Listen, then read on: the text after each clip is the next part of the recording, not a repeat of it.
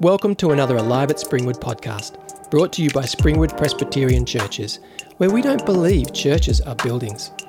Churches are people. Disciples of Jesus bound together in diversity by God's love, while pursuing faithfulness and vulnerability, celebration and lament, reading the Bible and prayer. May you be encouraged and God glorified by this edition. Thanks for the service tonight. It's great to be with you. And it's a pretty bleak world we've been hearing about, and a needy world. And we've prayed for the world, for nations, in the name of Jesus. And tonight, the service, the passage that we're looking at is hope-filled and refreshing. And I hope that's what we're going to get out of it. But it's not idealistic or naive. The world of the first century to whom Acts was written was also a bleak world where tyranny and violence and injustice and poverty and disease were rife. So we've got good news from the world of the first century for the world of the 21st century. So we approach Acts 3 tonight with realism and hope. So let's pray and then we'll open up the passage. Lord, speak to us through your Holy Spirit tonight. Thank you for the beautiful words of Scripture. Impress them on our hearts and give us hope, we pray, in Jesus' name. Amen. Well, after the ascension of Jesus and the outpouring of the Holy Spirit at Pentecost, a social revolution commenced. And it was carried, the locus of the social revolution were small communities of Christians, less in number at the beginning, in Jerusalem and throughout Judea and Samaria and then other nations, less in number than Alive at 5. And the social revolution occurred amongst the familiar violence and chaos and dismay of Roman occupation and military might. And the characteristics of the social revolution at the end of Acts 2 were these. People became devoted to hearing God's word taught and to praying and to breaking bread together and to having meals in each other's homes. People lived in awe of God's power and signs and wonders. People started sharing their possessions and supporting the poor and selling property and distributing wealth. People met every day in the temple courts and in their homes and had meals together. And the communities of these first Christians were characterized by joy, gladness, sincerity, integrity, and trustworthiness. All of this amounted to a social revolution. And what we've got in Acts 3 is one instance of how that unfolded, the healing of a man born lame. Acts 3 consists of the event that occurred and then the proclamation about that event. So in verses 1 to 10, we have the healing sign. And in 3:11 to 26, we have Peter's preaching about what it means. And it's worth making an important point because this is a pattern in Scripture that signs need to be accompanied by words. Events need to be accompanied by interpretation. All throughout Scripture, when things happen, it's not the event only that is in focus, it's what God says about it that matters. Our lives as disciples of Christ are shaped not merely by what happens in life, but by God's word about what happens in life. God's word gives meaning to life's events. We're not swept up in the events of life alone. We make sense of events in the light of God's word. Sign and word, deed and proclamation. We are those who understand that it's what God says that matters in a world which is often confusing, sometimes chaotic, tragically mysterious and hard to interpret. It's what God says that matters. Throughout the time of Scripture, signs and wonders occur in three particular eras in biblical texts. First is the time of Moses and the Exodus from Egypt. God rises up in power against an horrific oppressor, the Egyptians, and gives signs and wonders to Moses and Aaron and then Joshua at that time.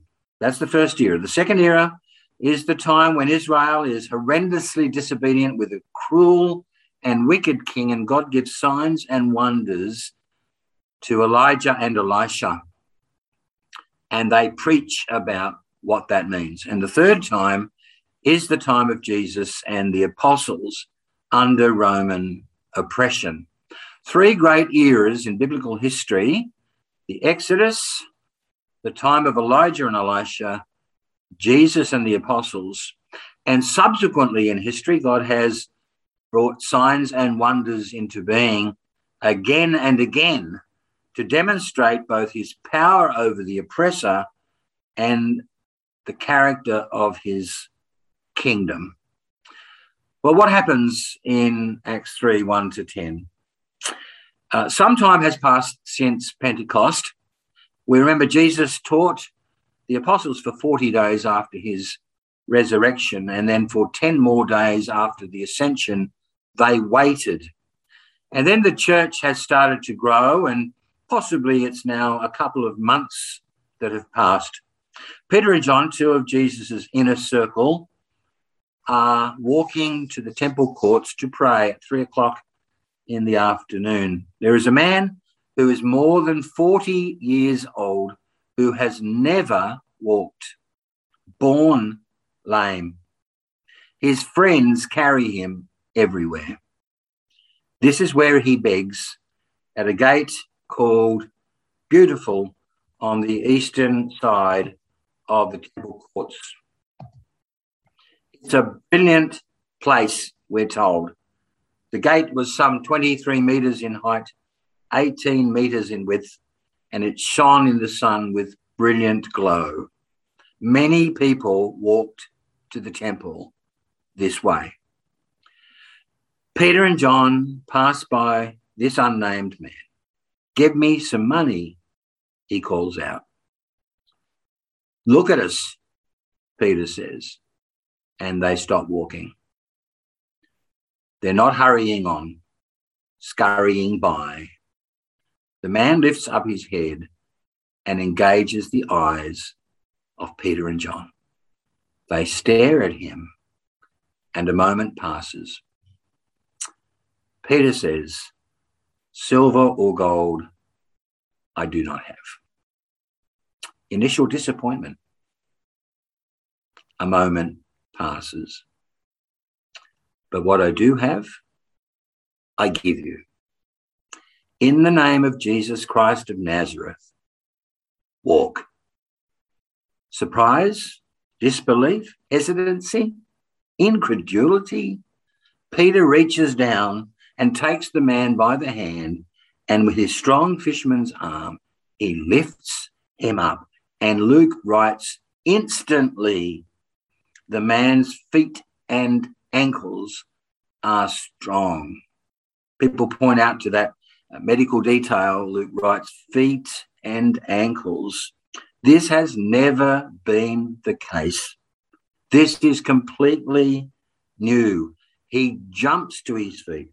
He walks to the temple courts. He's walking. He's jumping. He's praising God. Isaiah prophesied that when the Lord saves his people, the eyes of the blind will be opened, the ears of the deaf unstopped. The lame will leap like a deer, and the mute tongue shout for joy. New things, new life. The people in the temple courts that day are filled with awe. Some time passes, presumably as the man prays and praises the Lord in the temple courts with Peter and John. And now we're at Solomon's porch and a crowd is gathering. And Peter preaches and tells us what this means. There are times in Scripture when God refuses to give signs, when Jesus rejects the demand for signs. And we need to affirm again, signs in and of themselves are inadequate. They may be unhelpful, they may be misleading, they may be deceitful. Signs always point beyond themselves. They need words to interpret them.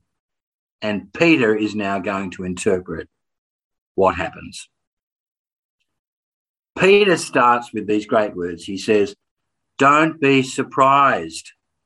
Don't be surprised. And for Jews in Jerusalem at that time, he says, using the name Israel gave to God, the God of Abraham, Isaac, and Jacob, the God of the burning bush, the God of Moses and the Exodus, this God, he says, has glorified Jesus. You disowned him. You handed him over to be killed. You demanded the release of the murderer, Barabbas. But Jesus is God's servant, and God has raised him from the dead and glorified him. This Jesus is God's servant. He's holy, he's righteous, and get this, he's the author of life. You killed him, but death can't hold him down. He's the author of life. He's alive. The sign glorifies Jesus. Peter makes the point so strongly. Jesus is risen. The sign glorifies Jesus. And then secondly, Peter makes the point that the sign has occurred because of faith in Jesus' name. Jesus reigns, the kingdom of God is established, so trust in Jesus as we do, Peter says. Come into the kingdom of God. This is what your prophets predicted, and now it's happening. After his suffering, he rules. Faith in Jesus' name will bring new life. And then thirdly, so turn back to God and repent. Peter preaches, God will wipe away your sins. Enter into the times of refreshing. Become part of God's restoration. This is what Moses said would happen, and a far greater prophet than Moses is among us in the person of Jesus. You are seeing what Abraham, Isaac, Jacob, Moses, Samuel, the prophets, the psalmists preach about, sing about, write about. It's now fulfilled. God's blessing is poured out on Israel and the nations of the world. This is a big sign. What we have in the book of Acts and what this sign represents is something stunning. It is the presence of the future.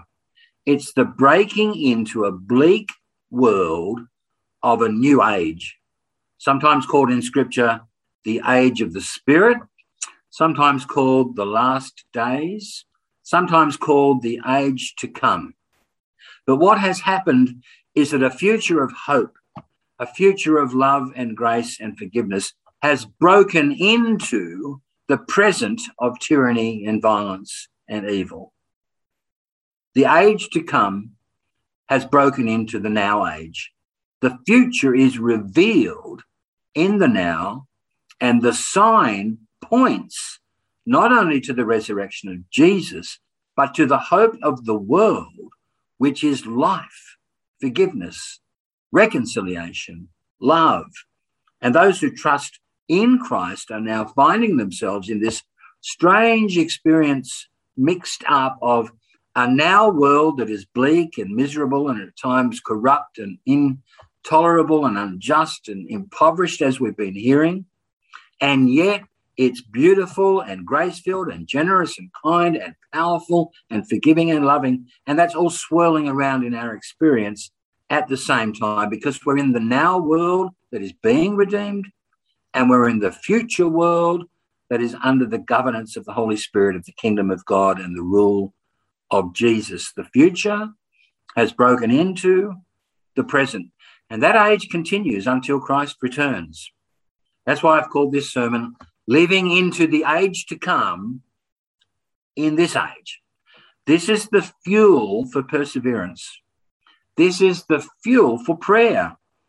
This is the fuel for hope in the face of struggle, living into the age to come in this age.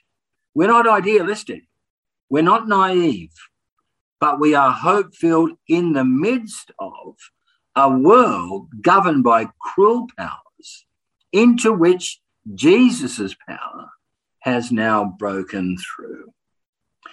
In our days in Springwood, 2021, 22, 23, for the rest of our lives until Christ returns, in our world, are there still signs and wonders? Are there miracles? The biblical answer is clearly yes. King Jesus is a gift giver.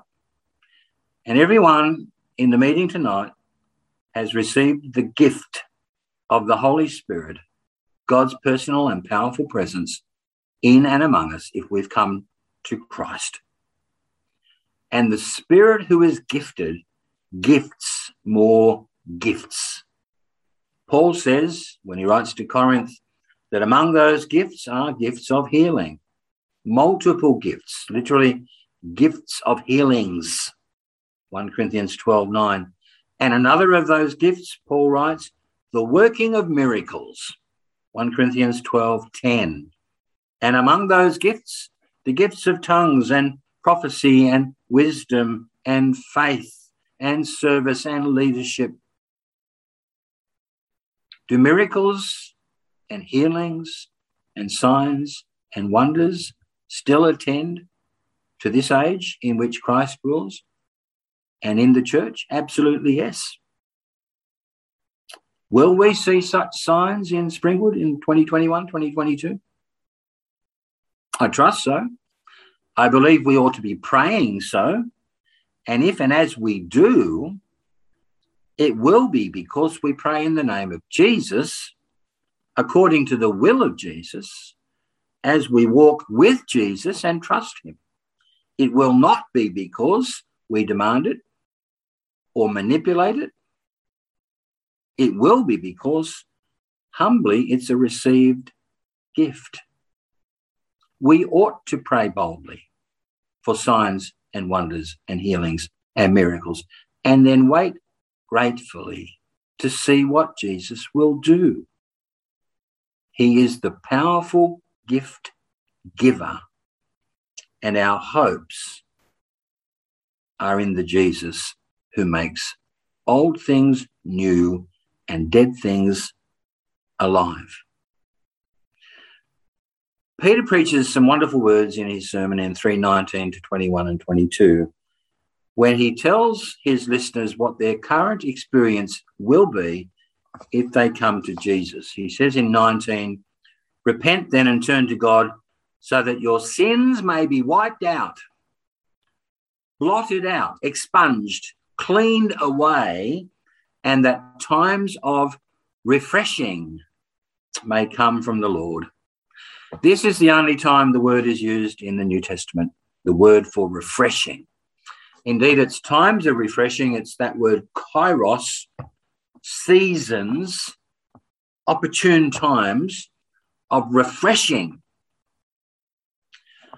Peter is first of all preaching that when you come out from under the tyranny of sin, from the guilt of sin, when God blots away your sin and cleans away your guilt, you will be refreshed.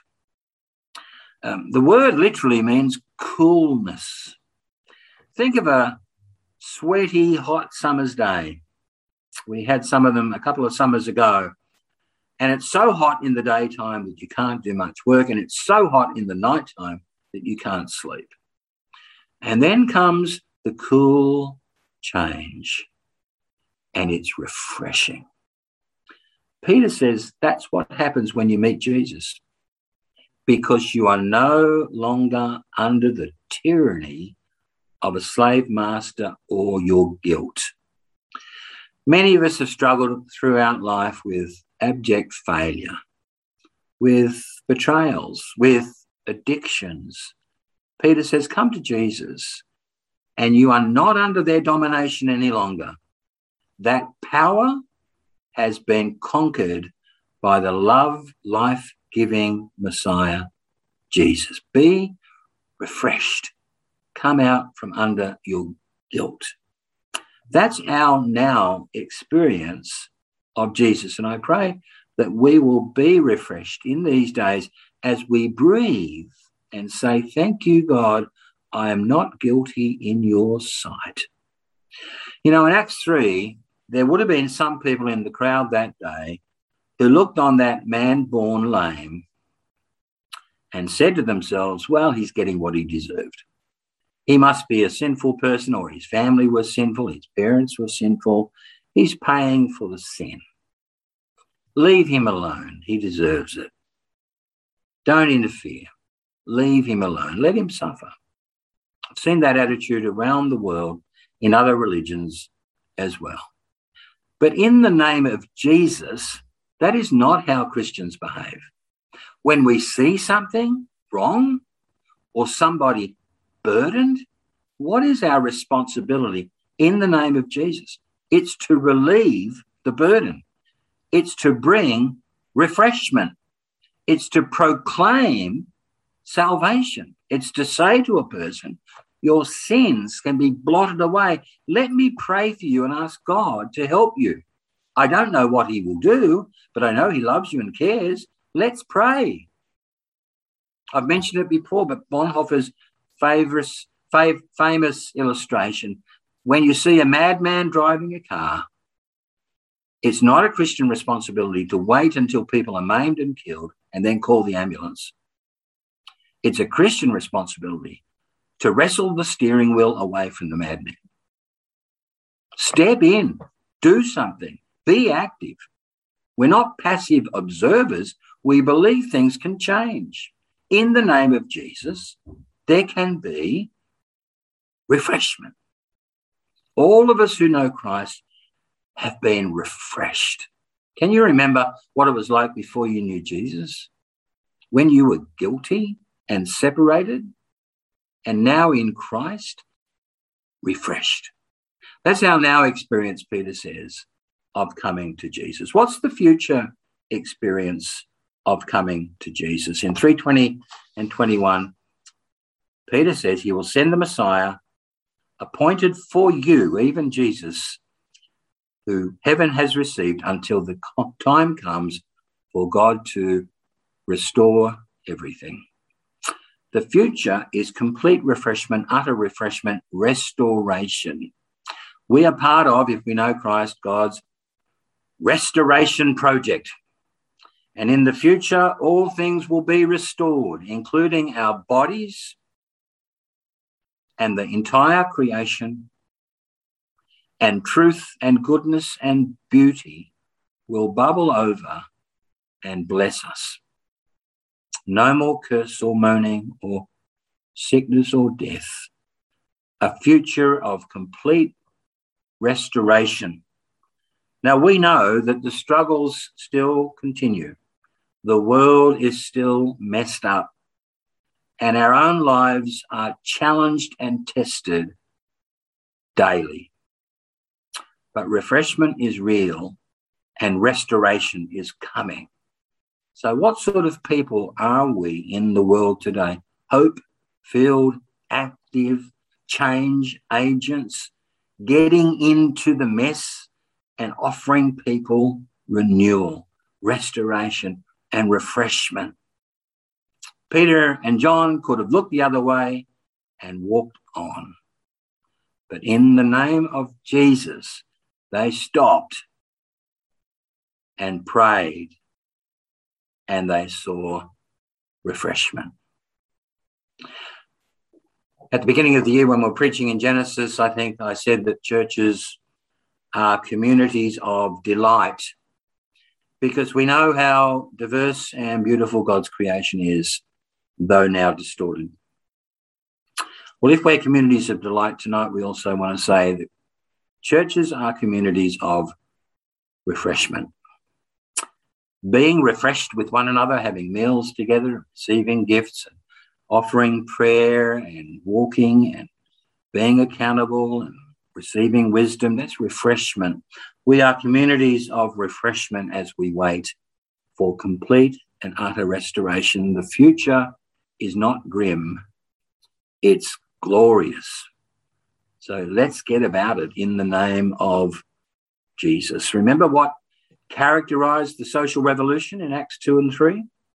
Devotion to God's word being taught, to fellowship, to breaking bread, to prayer, awe, signs, wonders, sharing meals, selling possessions, giving wealth away, supporting the poor, meeting every day, gladness, sincerity, trustworthiness, and love.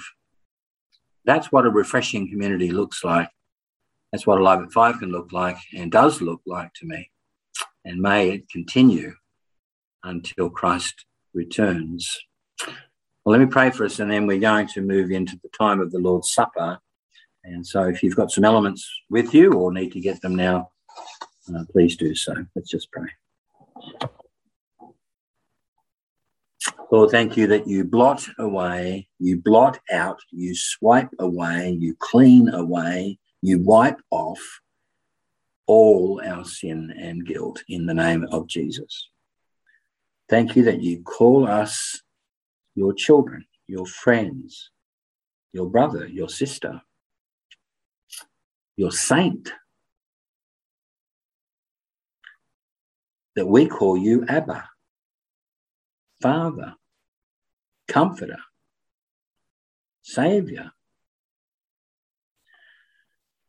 So refresh us again tonight, we pray, and may we have a complete and utter hopefulness in the restoration that's commenced and will continue in the name of Jesus. We look forward to meeting the man unnamed in Acts 3 and hearing his story face to face. We thank you for the power of the Holy Spirit and pray that we will see you do powerful things in these days, in our lives, in this time, right now, around the world, in Springwood and the mountains and throughout Australia, in the name of Jesus. Amen.